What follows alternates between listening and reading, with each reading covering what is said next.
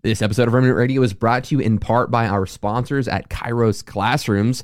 Have you ever thought about learning a biblical language as a supplemental tool in your biblical studies? Well, Kairos Classrooms offers real classroom environments with classmates and a live instructor who can help teach you biblical languages, both Greek and Hebrew. You need to check out Kairos Classrooms today. The price for a single semester is crazy affordable for anyone, so check out the links in the description and use promo code REMNANT to get 10% off Kairos Classrooms. Check out Kairos Classrooms today. Discount code REMNANT, REMNANT, to get 10% off your semester. Josh and I. Hey, everybody. Welcome to the wonderful world of Remnant Radio. We've got an exciting program for you today. We're going to be talking about the cluster argument of cessationists. They were having like a serious conversation about fly fishing. And I was like, no, we're done with that. Guys, we are jumping into it. It's going to be an exciting program. You stay tuned. Stay tuned. Stay classy. Come on, Josh. Push the button. It's not. They're not doing the thing. You are watching The Remnant Radio, a show where we tackle history, theology, and the gifts of the Spirit.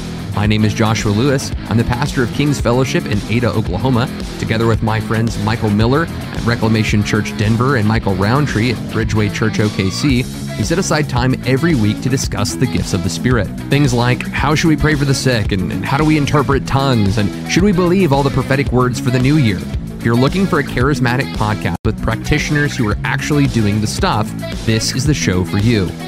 Guys, we've got a really cool episode for you today. We are going to be discussing what is called the cluster argument. It's the idea that throughout certain points of redemptive history, the supernatural miracles and gifts were clustered around specific points in time that were designed to draw our attention to the speaker so that they could give specific revelation to establish God's law and rule in the earth. Those specific periods would be Moses and Joshua, Elijah, Elisha, and Jesus and the disciples or the apostles of Jesus Christ. So those three things is what we're going to be reviewing today. We're going to review a quote from John MacArthur, a quote from Tom Schreiner, respected cessationist scholars, and we're going to be responding from a charismatic perspective, saying these are just not good arguments to say that these were the periods of time that these miraculous gifts were clustered together and isolated in these moments, because we just don't see that in Scripture. So we're going to be tackling that today, but before we dive in, we want to remind you that Remnant Radio is entirely crowdfunded. We want to encourage you to jump onto the video link description right after this video. Click the one-time link for PayPal if you want to give a donation, or you can give on Patreon as low as $5 a month. You'll get access to extra content. If you're like, hey, I can't afford that, I would love to get one of those videos that you mentioned. Just let me know what video you're interested in. I'll send it to you for free. Without further ado, let me introduce you to the fellas. Michael, where you're not in a basement. I can see sunlight. Where are you? Oh, wow. Yeah, I got out for the week. We were in Aspen, Colorado. My kids are doing the vacation Bible school at my oversight church out here, and I'm spending the day fly fishing. So yeah, that's what we were talking about, Josh. When you say oversight church, are they overseeing your restoration process? Like, what do you mean oversight church? Yes. Well, you do know I was fired from a church, right, Josh? Too soon. No, you went to plant a church, and they are participating until you get your elders all established. They're kind of functioning as oversight until you kind of, fully launch. Yeah. So right? until we have a plurality of elders, which would probably consist at minimum of 3 elders, they would be an oversight of us. So if there's any accountability issues, any doctrinal issues, they would be on top of that. And so we're actually getting kind of close to that point. We've got 2 elders now and 1 in the queue, so to speak, in the to pipeline, be trained up and raised up. Right. Cool. So very exciting. Yeah, super cool. Roundtree, how are you doing over there in the Oklahomas? Doing good. I just really feel happy right now for Miller to get out of the basement. It's just like to see sunlight and be in a beautiful place like Aspen, man. Really happy. God is a deliverer. He delivers, Michael. He's delivered me from like it. Actually would make me fish. laugh if you were filming from a basement in Aspen. Like, even when you travel, you stay in a basement. Even better. I am sleeping in the basement, believe it or not. Yes. I buy it. You literally, guys, y'all should know that when Miller goes out, it has a very small window. when Miller goes out in public, if he happens to see somebody who has seen Remnant Radio before, They're like, basement boy, you're basement boy. Yeah, So the nickname is stuck. I think it's so funny because they're like, Man, I'm I'm like, glad. Wait a second, you're Remnant Radio guy, and they go up to Miller and they're like, you're basement boy. That's hilarious. Dude, I was at where was I? I was Princeton or Yale or something. I was doing some ministry with Jack, I was at and one of the guys. or Yale. Hey, no, it was Jack who was there. It was me just sidekicking it.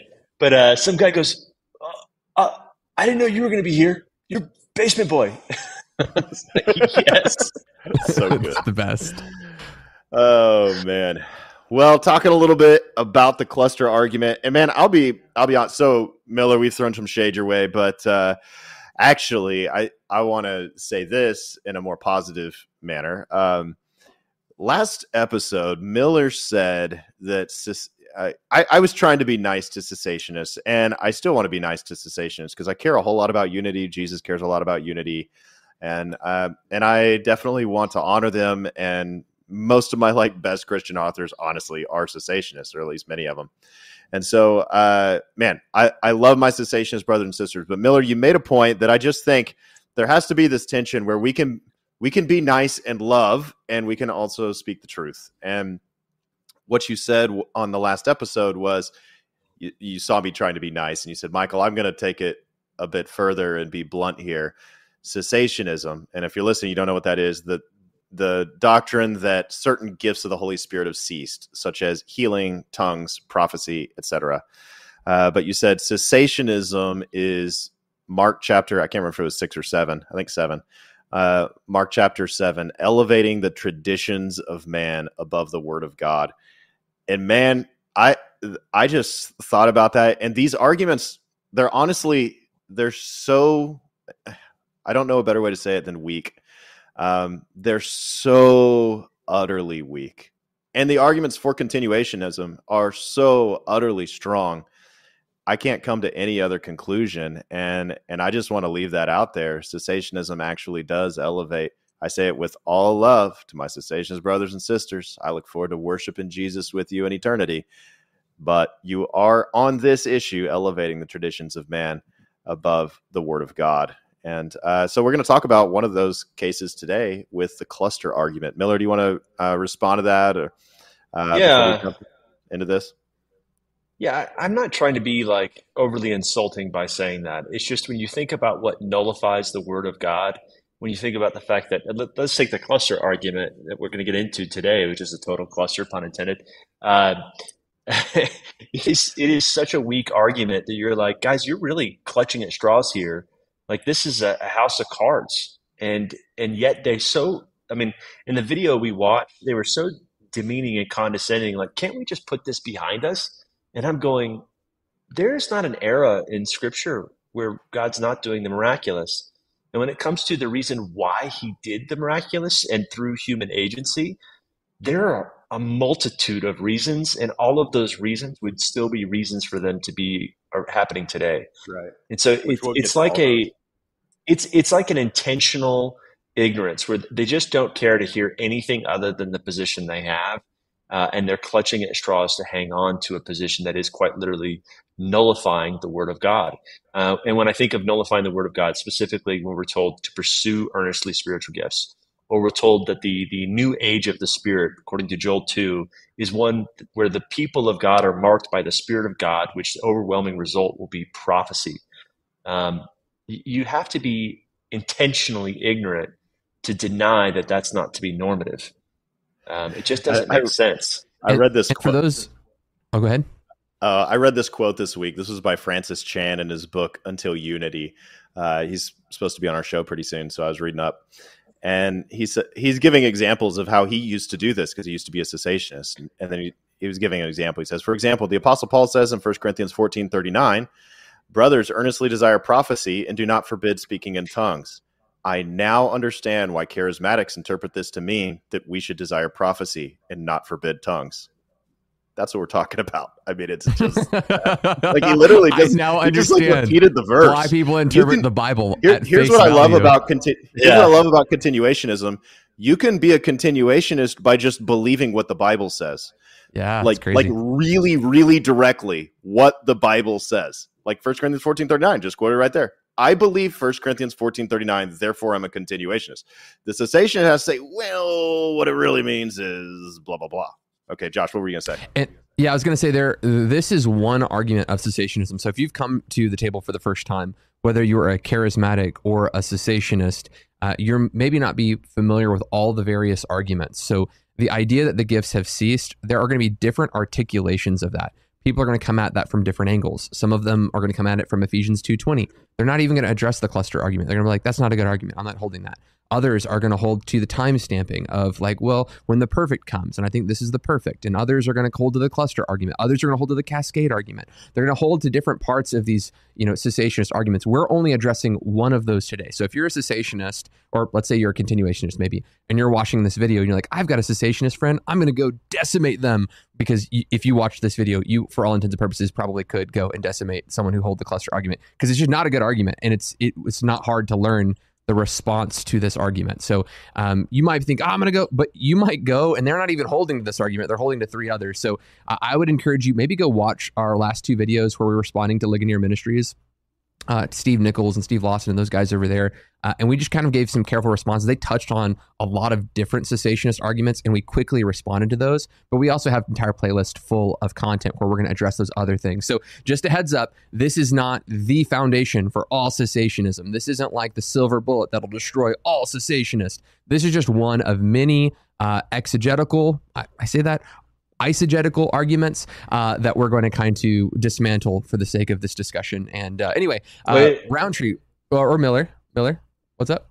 Oh, I was just going to say, we always say that the greatest argument against the gifts of the Spirit continuing are bad practicing charismatics.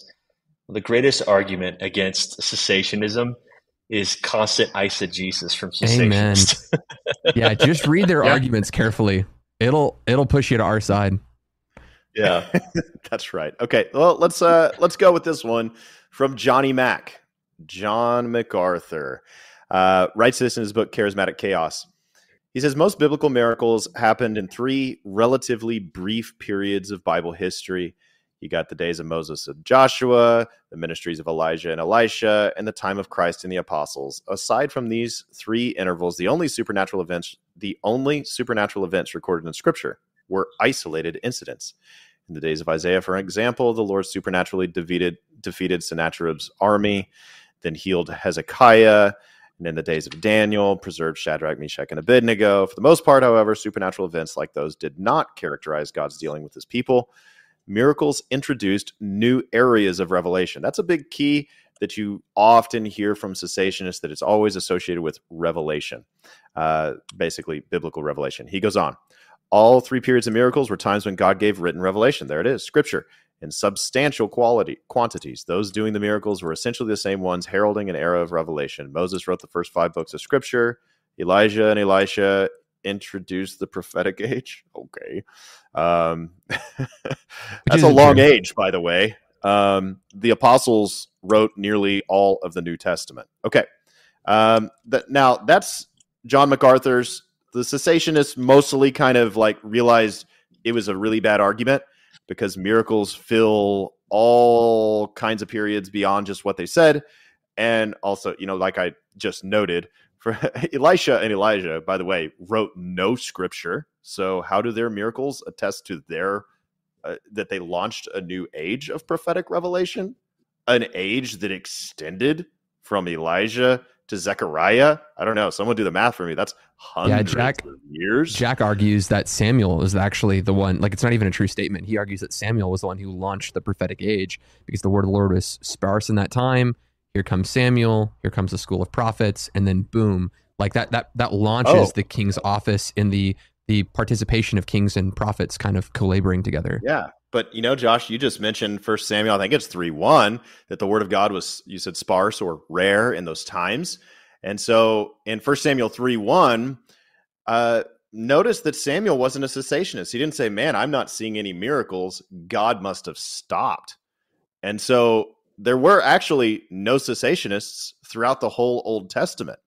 And yet John MacArthur and cessationists who hold to the cluster argument would say, well, because I don't see very many miracles happening, it seems like they mostly happen then, God must have stopped. This is actually sanctifying and baptizing your unbelief. Samuel and people in the Old Testament, they didn't come to the conclusion that because I don't see as much, he's just not doing as much. In fact, we'll quote multiple scriptures that they came to different conclusions, but I don't want to get ahead of myself here. Yeah, let me toss it over for a point of discussion when it comes to this subject for you guys. Let's concede the point for a moment. Let's pretend that there were only 3 periods of time that there were miracles that were clustered together, and there weren't other miracles at other points in time. It seems as if MacArthur is running to an interpretation that favors cessationism. He's running to an interpretation that says, well, we know this to be true because, Scripture was being given at those times. Even though there's not a biblical text of Scripture that states that, he's, again, eisegeting a favorable cessationist interpretation into those moments.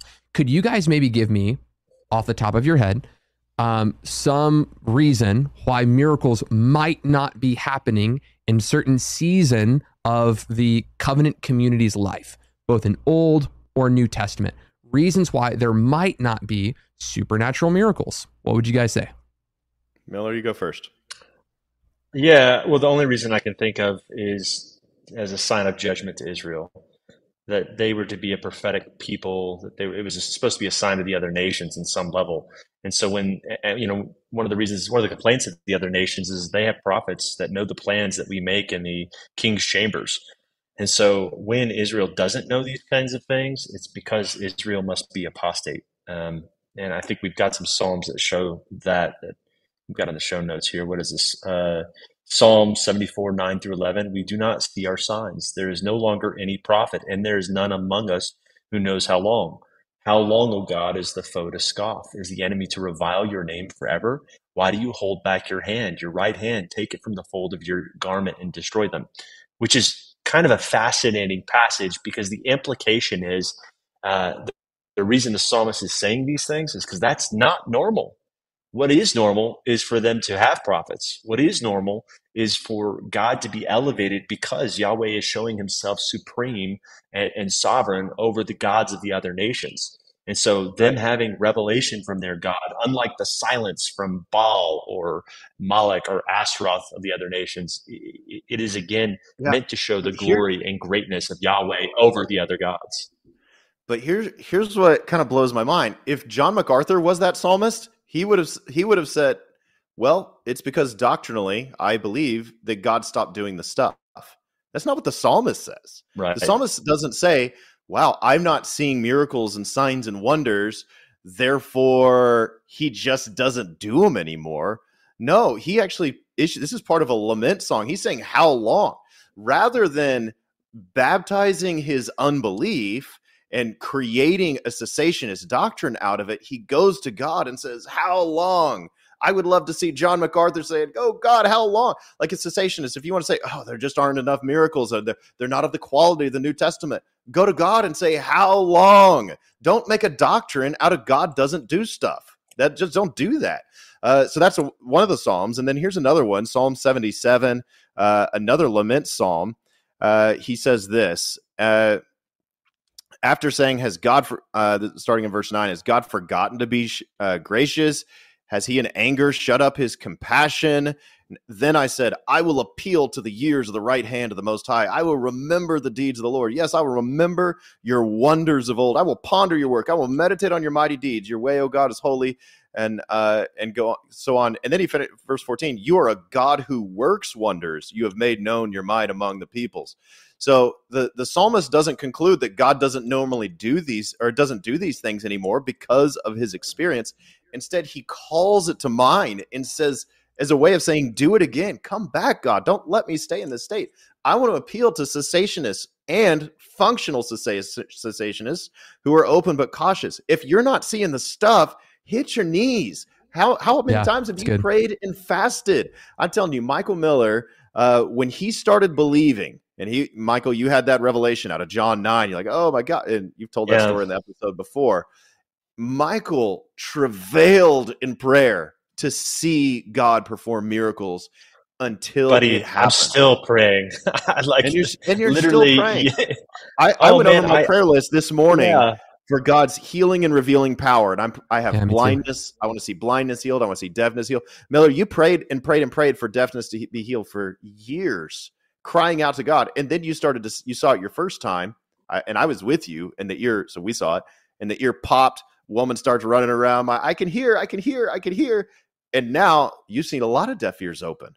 So I've seen a lot of it. Yeah. is cessationism says, well, God's not doing it now, therefore he doesn't do it ever, or he does it almost never, or he does it super rarely. And that's not the attitude of the psalmists. The psalmists, if they thought like cessationists, would have turned it into a doctrine, and we wouldn't have even had these lament psalms. They would have just said, God doesn't do stuff, but praise God, I don't need it. What about this verse here in Micah? We've brought up this verse a couple of times at different times when we're kind of, frankly, rebuking the hyper charismatic, we prophesy everything and nothing ever comes to pass. We come to this passage in Micah chapter 3, 5-8. And by the way, I want to remind our audience, what time is this taking place? It's actually taking place after Moses and Elijah, after Joshua and Elisha, right?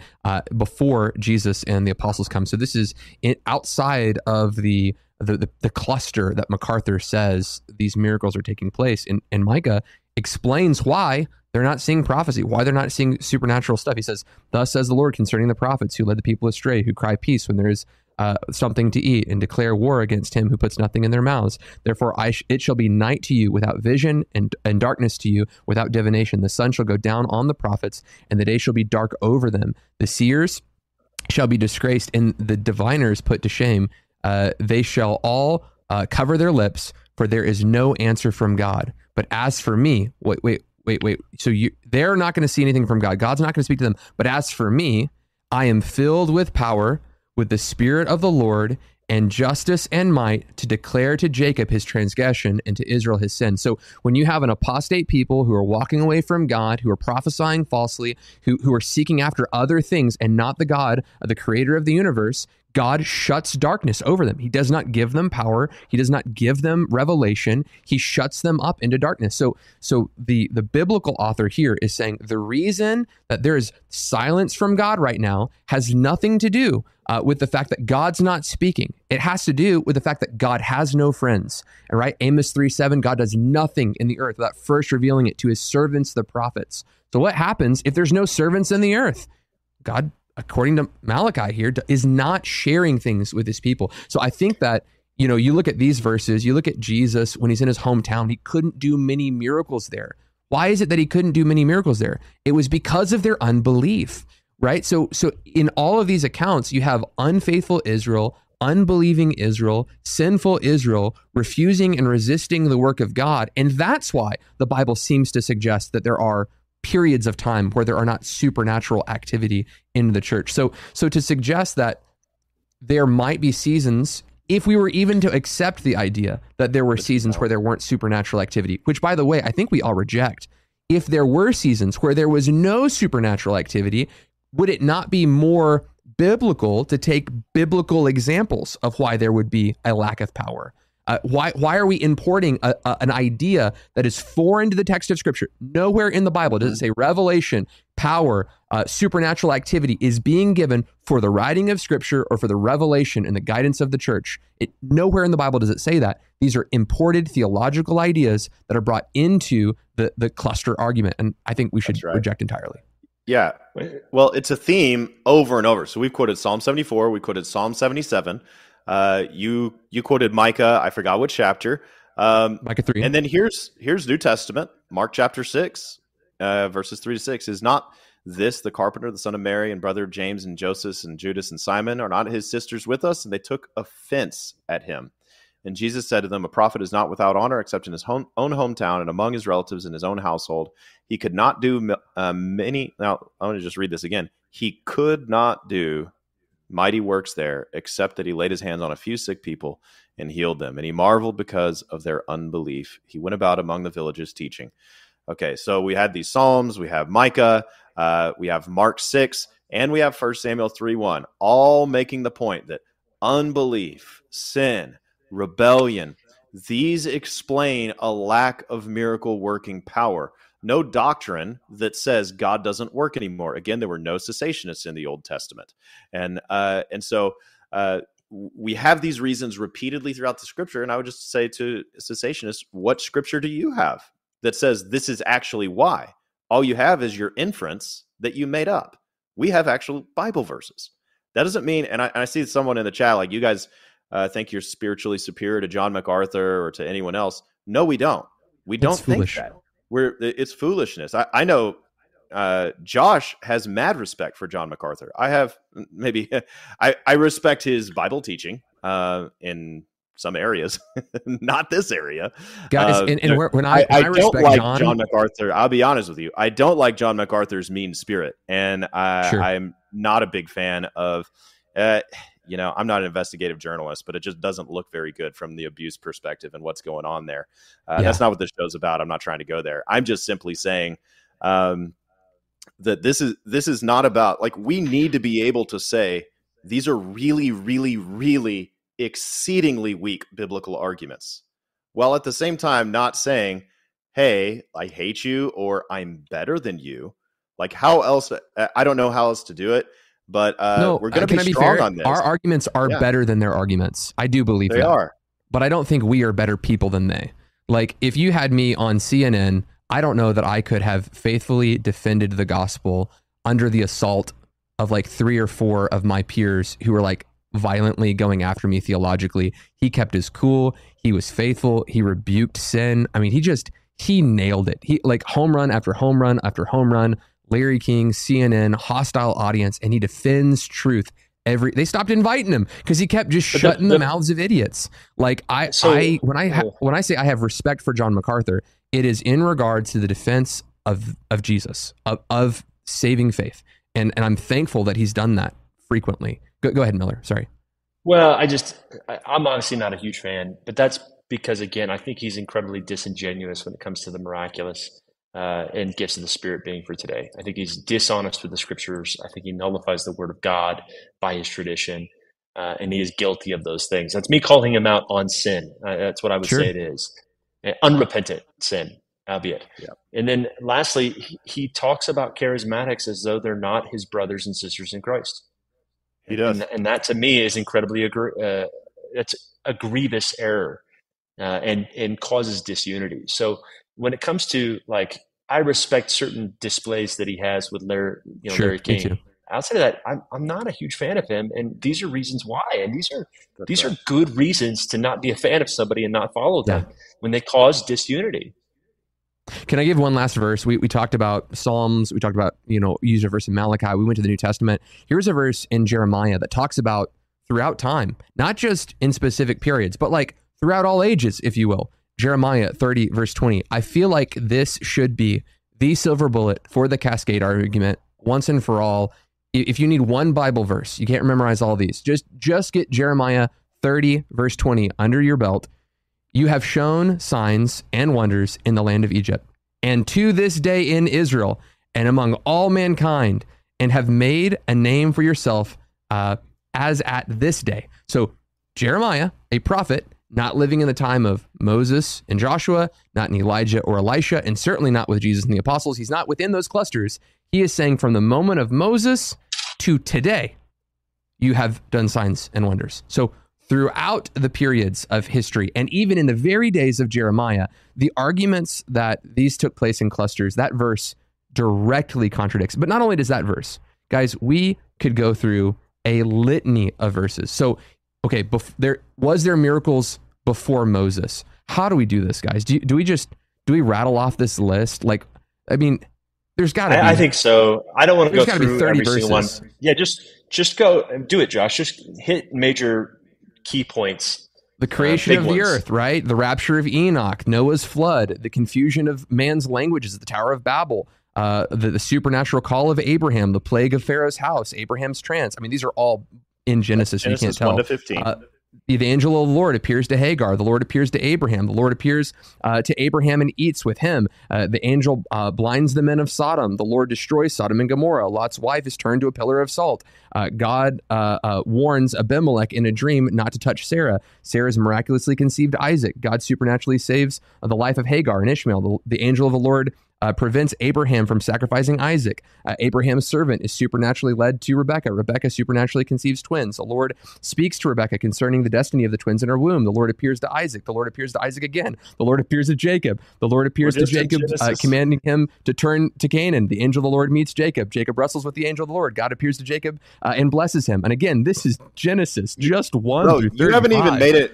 You haven't even made it to the Moses cluster yet. And look at all I'm not even in Moses cluster. This is pre-Moses cluster. Man, if John MacArthur could agree that like those were legit miracles that don't count as part of the cluster, I'm kind of like, well, do you believe that stuff can still occur today since it wasn't part of the cluster? Do we still get the non-cluster stuff? Because that sounds pretty awesome right there. Angelic appearances, miracles, a dream to Abimelech. I mean, that sounds pretty awesome. And destroying cities multiple times. I didn't even see. Did it include? Because in Genesis, there's also a healing of the wombs, where Abraham prays for the wombs of. I can't remember if it's Abimelech or Ahimelech. Anyway, doesn't matter. So I think that would be Genesis 20. Anyway, so let's keep reading. There's more. So this is these are between Moses and Joshua. Yep. Okay. So Judges chapter 2, the angel of the Lord appears to all Israel. That sounds pretty sweet. Chapter 3, the Spirit of the Lord empowers Othniel to deliver Israel. Same chapter, Shamgar kills 600 Philistines with an ox goad. Chapter 4, Deborah prophesies. Chapter 6, angel of the Lord appears to Gideon. And the miracle with the fleece, also in chapter 6. Chapter 7, sends a divine panic against Midian. Chapter 11, Spirit of the Lord comes on Jephthah to deliver Israel. 13, the angel of the Lord appears to Manoah. That's Samson's old man. Samson has a whole bunch of supernatural stuff in chapters 14 through 16. Then we get 1 Samuel. Hannah supernaturally conceives. Chapter 3, the Lord appears to Samuel the first time. Then chapter 3 again. Appears again. Oh, and doesn't let any of Samuel's words fall to the ground. But according to John MacArthur, that's not even in the prophetic era, and yet all of his words were accurate. That's pretty stunning. Side note, for him to say that none of Samuel's words fell to the ground suggests that words of other prophets weren't always right, and that you could miss a prophecy. That's a whole subject for another day. More to unpack there.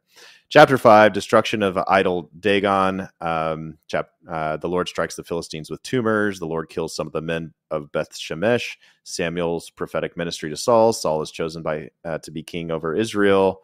Spirit of the Lord empowers Saul to deliver Israel. Samuel's prophetic ministry to David. Spirit of the Lord comes on David. The Spirit of the Lord comes on Saul's messengers, and they prophesy.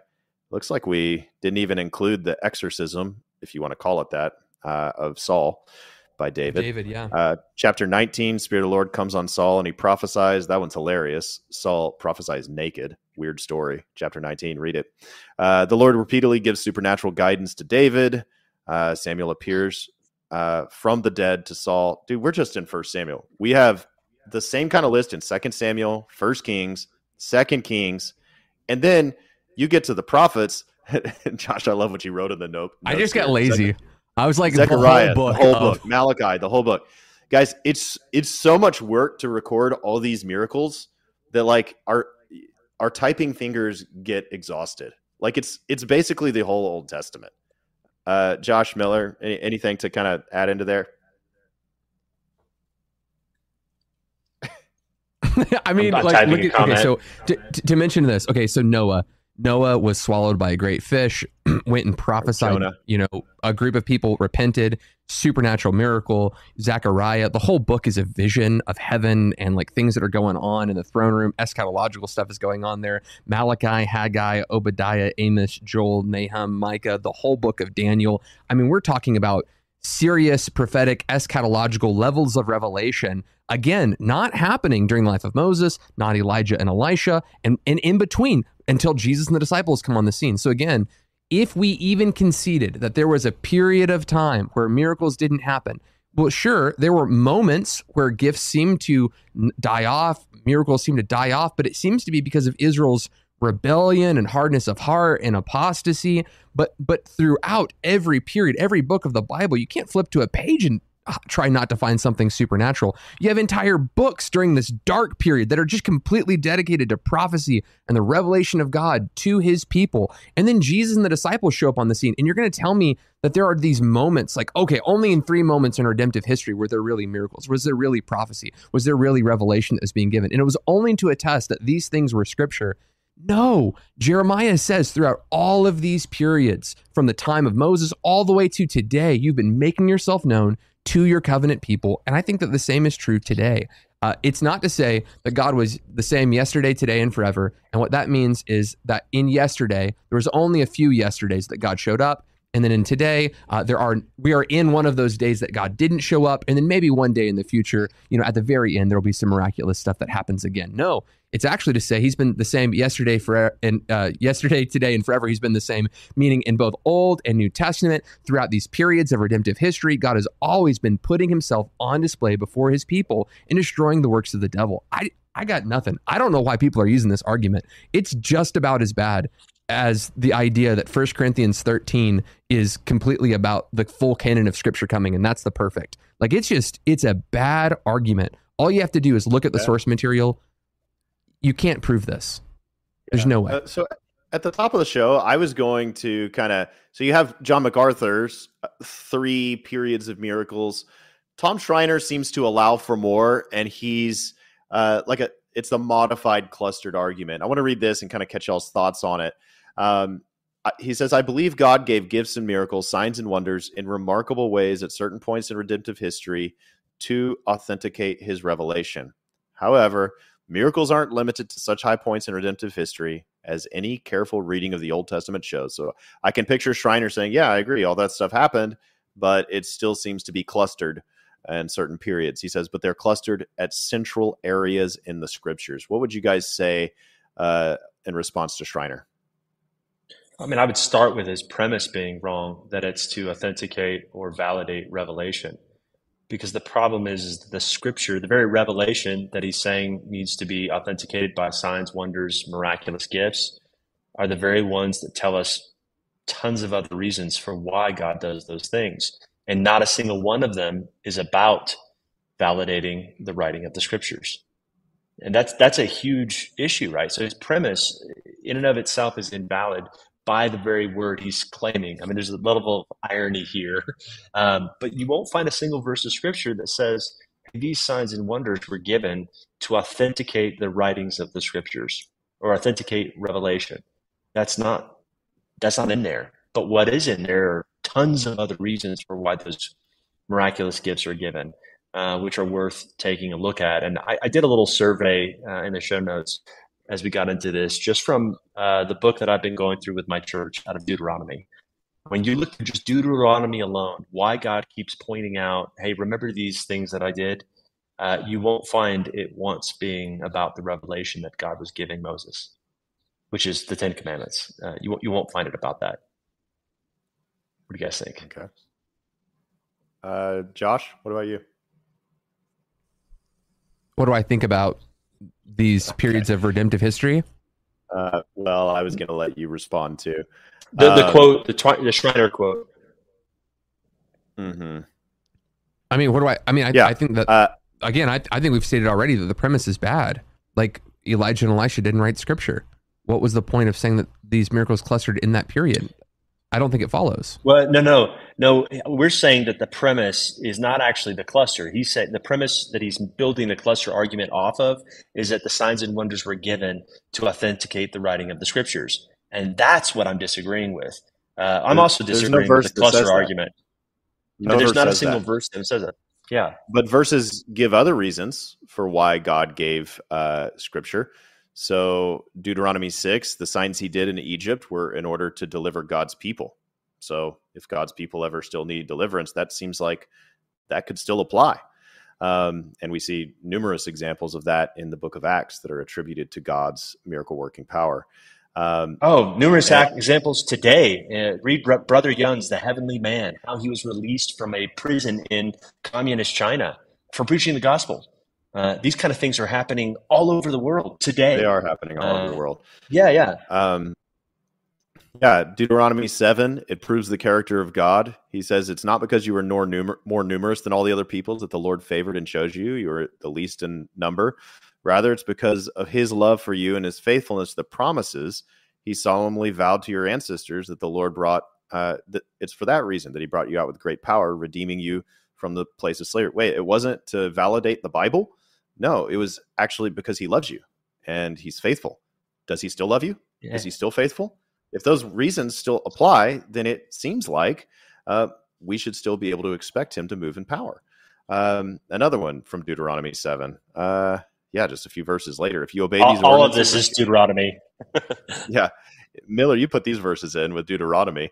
You want to just kind of summarize those? He's preaching through them. Well, yeah, it just, this is what was fresh in my mind because I've been going systematically through the book of Deuteronomy. It's just for my church. That's what I've been teaching, and I just thought it was interesting because the cluster that they're using happens to be during Moses, and they're saying that cluster of miracles was to prove the scriptures, but you won't find in that cluster of miracles in those scriptures the reason they're claiming they're done for.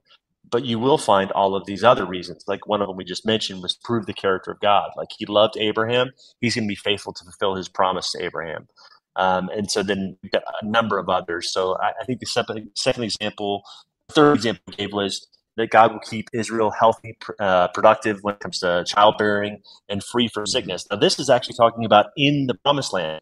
Like he's going to do this. So Deuteronomy 7:12-15, he says, if you obey these ordinances and are careful to do them, the Lord your God will faithfully keep the covenant which with you as he promised your ancestors. He will love and bless you and make you numerous. He will bless you with many children, with the produce of your soil, your grain, your new wine, your olive oil, the offspring of your oxen, and the young flocks in the land that promised your ancestors to give you. You will be blessed beyond all peoples. There will be no barrenness among you. This is a key thing. No barrenness among you or your livestock, which is just funny. And the Lord will protect you from all sickness, and you will not experience any of the terrible diseases that you knew in Egypt. Instead, he will inflict those on those who hate you, which is kind of a great little comparison because it's showing that God's covenant with Israel will come with supernatural provision, supernatural health, and he'll do all of these things as opposed to what he's going to do to the enemies, which is again showing that there's a behind this. It's not explicitly stated. It's sort of the subtext of Deuteronomy to show that Yahweh is more powerful than the gods of the Canaanites. You think of Baal as the one who's supposed to bring the rain that gives the 2 seasons in Israel, and yet he would take a slumber for 6 months out of the year. And so during that, they were left. The Canaanites were left to the lesser gods, and yet you find that God doesn't sleep, that he gives rain all year long whenever he wants. And so there's just a number of like polemical things that are behind the scenes. So yet another reason why God does these supernatural things with Israel, supernatural provision, a lack of barrenness, none of them will ever get sick. It's again to show his superiority, and it's as a motivation to keep people faithful to the covenant, which begs the question today. Is there a potential that maybe God does miraculous works to keep us faithful? If that's a reason that he did it back then, why not so today? I mean, do you know of a time that the land that we live in today hasn't become, I mean, I don't know, this is a tricky argument, but I'd love to hear your thoughts on it. I don't know of a time where Christians aren't more tempted today to leave their faith and a cultural narrative that is incredibly enticing and appealing than the days we're living in right now. And not to say that I personally have any appeal to it, but I wonder, I mean, is it possible that the miraculous are actually meant to keep us faithful even today? I lost you guys. That's one that I'm hard pressed to respond to because, you know, the work of, you know, regeneration is a work of the Spirit, but it is not what we are typically calling a charismata. So like the changing of our desires and our heart to love what is good and to hate what is evil, he uses means to do that. And certainly I think that God can use supernatural, you know, manifestations of the Spirit in such a way to draw that confidence out of us potentially. But I don't know that I would say that it's also necessary. I didn't say necessary. I just Yeah, said it is a means meant to keep us faithful, sure. It not could be a means, required to keep us faithful. potentially. Sure. Michael, what are Yeah. you over there researching? Well, I was trying to look up which verse was it that says that in the Old Testament, Miller, that God performed miracles for that purpose. Well, it's in the context of them being faithful to the covenant. So it's Deuteronomy 7:12 through 15. Yeah. Well, that sounds like God's faithfulness to the covenant with them. So it doesn't sound like the miracles were meant to keep them faithful, but rather, in context, God being faithful to his own covenant, right? I would peel otherwise, but maybe I'm using the wrong passage of scripture. I think it could also be, yeah, actually I am. Deuteronomy 11:1 through 7. Sorry, when he says in there in Deuteronomy at the very beginning, I think it's verse 2, he says, "Bear in mind today that I'm not speaking to your children who have not personally experienced the judgments of the Lord your God, which he revealed in great strength and power." So he then goes on to talk about the signs he did in Egypt. He says that bear in mind is in the other word in the Septuagint is rendered learn the lesson. Mm-hmm. The lesson that was Well, taught in Egypt when he did these signs and wonders. And the intention is that you must love the Lord your God. So he quotes the Shema out of Deuteronomy 6, that you love the Lord your God with all your heart, mind, soul, and keep his statutes. And then he draws on the power that he did in Egypt. yeah. I mean, So as a I reminder. would count it as an inference, but we have loads and loads of miracles in the New Testament Sure. where people come to faith as a result of the miracle.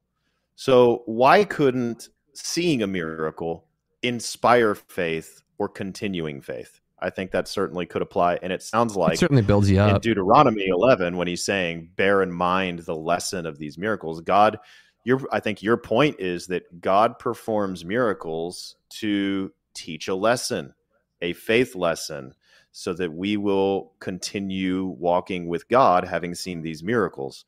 And I think your point is like, why couldn't God do that same thing today? But either way, like, it definitely doesn't say God did the miracles so that he could authenticate the authors of the Bible. It definitely doesn't say that, and that's what cessationists seem to claim the miracles were given for.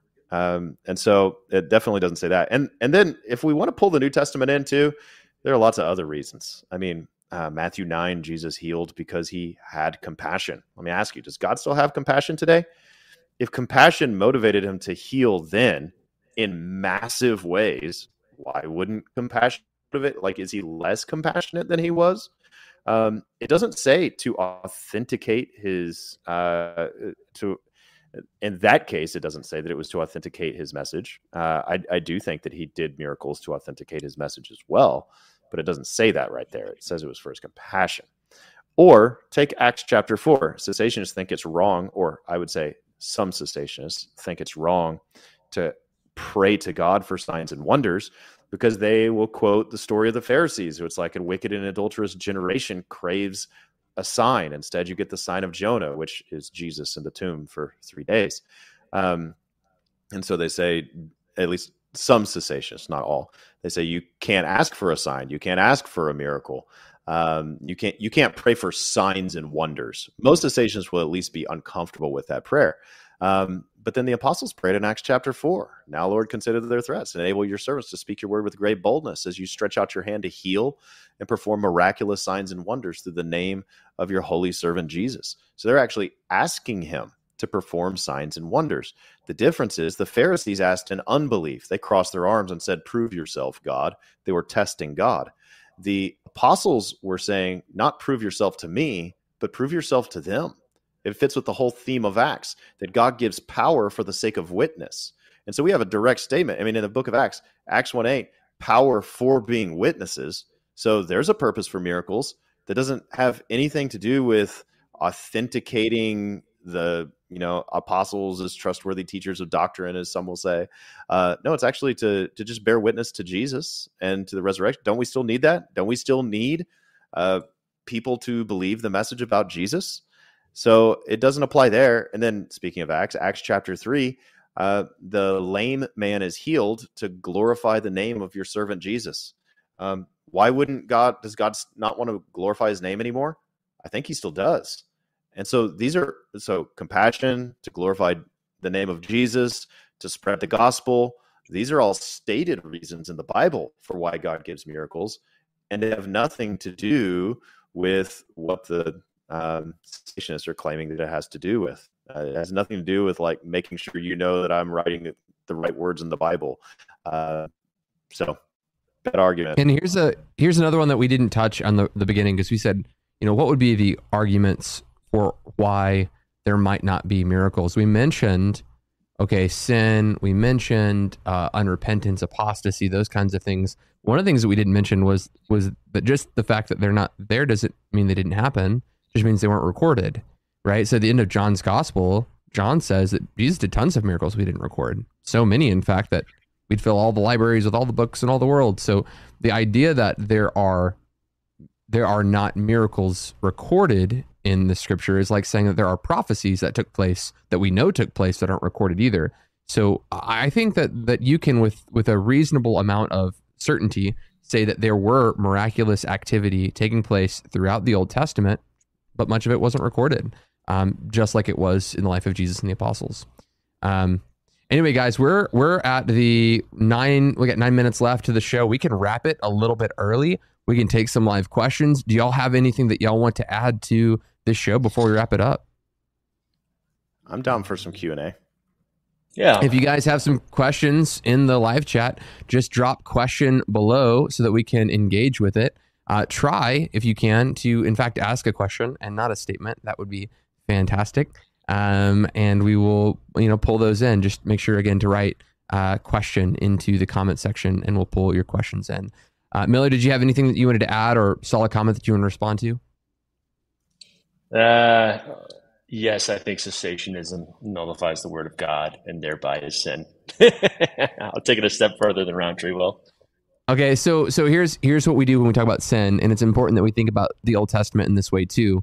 I think that the Bible articulates like accidental sins even, and I would understand this in the same as we would understand baptism. Like, I believe baptism is for believers. Like, I do. I think it's for believers. Believers' baptism is the way to go. Does that mean that I'm going to tell all my Presbyterian and Anglican brothers who baptize babies that they're in sin? No. Well, yes. You know what I mean? So it's like, are we being disobedient to what's commanded in Scripture? That's definitionally what is sin. But I think there are different things to like what we would call like a high-handed sin. There's a level of perspicuity to certain issues. I think this is a second-tier issue. If there was a church that said, hey, LGBTQ stuff, we're going to ordain everybody, I would disfellowship with any church that did that. A church that says, hey, we're going to be cessationist, we're still going to do evangelism together. We're still going to work with them. So like, even when you call it sin, I understand what you mean by its disobedience to God's word, but I also want to say that it's a different kind of disobedience. It's not in this area, I think, of perspicuity like some high-handed sins are. Anyway, so I want to be a little gracious there and make sure that we're not collapsing our first tier and second tier issues.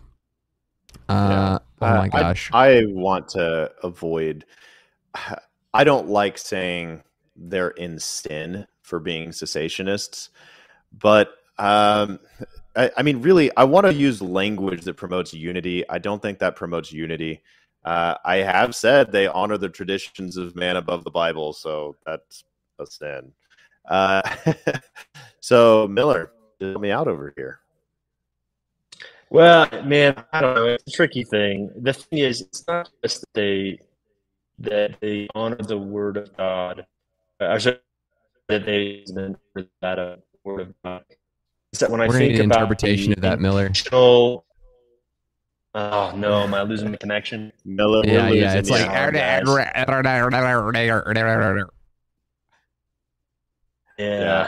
just say hopefully complicated.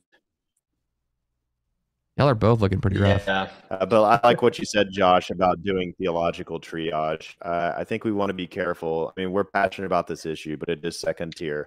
Not talking about the Trinity or justification by faith. We're talking spiritual gifts. They matter. They're important. They're significant. I'm not going to use the language of sin. Maybe I'm beating around the bush. Well, I think cessationists around the bush to be nice. But I think cessationists would call what we're doing sin. No, I think. I mean, I think cessationists would for sure say, "Hey, you're getting up and you're saying, hey, this is a prophetic word." Yeah. that's sin. You're adding to God's word. Because of the categories that they have, they would call this sin without hesitating. And hey, a female pastor, if you are a complementarian, do you think that this violates the word of God to have egalitarians getting up and preach? If we're gonna say define sin as violating God's law, violating God's written commandments in Scripture, then yes, right? But that's not how we're articulating this in terms of like God is for sure judging our broken anthropology, and at some level we're not going to get everything right, and there's this area of orthodoxy that we're going to hang out within. So yeah, I have friends that they would say, yeah, Josh, I think you're in sin, but I'm not going to break fellowship with you on this issue. And I know that's kind of hard for people to comprehend, but that really just gets down to brass tacks when you're defining what sin is. If sin is disobedience, and the Bible commands you not to forbid speaking in tongues, and the Bible commands you to earnestly desire spiritual gifts, and you're going to say, I will not do that. If you're going to have a definition of sin that's breaking God's law, it's like, well, you're kind of breaking the commandment of God. So it's kind of a hard for the continuationists to be consistent and the cessationists to be consistent. It's hard to not define that as sin. Like for them to say you're making your words equal to the Scriptures because of the categories they have, it makes sense why they're calling what we're doing sin as well. I think what we really see, though, throughout the body of Christ is, again, the complementarian and the egalitarian can lock arms and say this is a second-tier issue. The cessationist and continuationist can lock arms and say this is a second-tier issue. It's depending on how you're defining what sin is, and that's a difficult thing. So I think that we extend grace, and my cessationist brothers, more often than not, extend grace to me as well. So I think that like you said, Michael, I think that's we want to be charitable, and we want to strive for unity on this. All right, fine. Now I got. I think it might as well end this broadcast. Yeah, y'all are having a rough time. Okay, so I'm gonna wrap it up, guys. Thank you so much for tuning in. There was a question about the stigmata that I'll just answer BJ later. Are we ever gonna do an episode on the stigmata? We should. It'd be fun. Anyways, thank you so much for tuning into this episode of Remnant Radio. We had a fun program for you today. If you want to support the channel, hit the PayPal link or the Patreon link. Make sure to subscribe. If you're out there, you need to really join our newsletter because we've got a lot of exciting stuff coming out, like a new conference. And we've got an early bird registration for that conference. I'm going to release information about that on Monday. But of course, if you're on Patreon or maybe you've taken one of our courses, we've already sent you an email. So you've already got access to it right now. That's kind of a sneak peek. If you want to get access to the conference early, you should get on Patreon. Anyway, guys, blessings. Thank you so much for tuning into this episode of Remnant Radio, and we will see you next Monday from 4 to 5 p.m. Central Standard Time. Want to thank Kairos Classrooms for sponsoring this episode of Remnant Radio. And if you're out there, you've ever wondered, hey, I wonder if learning a biblical language would be a supplemental tool for me to help me in my biblical studies. Well, you need to check out Kairos Classrooms. They offer Greek and Hebrew classes that can help teach you and train you. It's a live classroom environment with actual students and actual live teachers, and they help teach you the biblical languages of Greek and Hebrew. And you need to check out Kairos Classrooms today. There's a link in the description, and you can use the promo code REMNANT to get 10% off. These classes are already crazy affordable, but with the promo code REMNANT, REMNANT, you'll get 10% off of Kairos Classrooms. So check that out today. And thank you so much for Kairos for sponsoring this episode of Remnant Radio.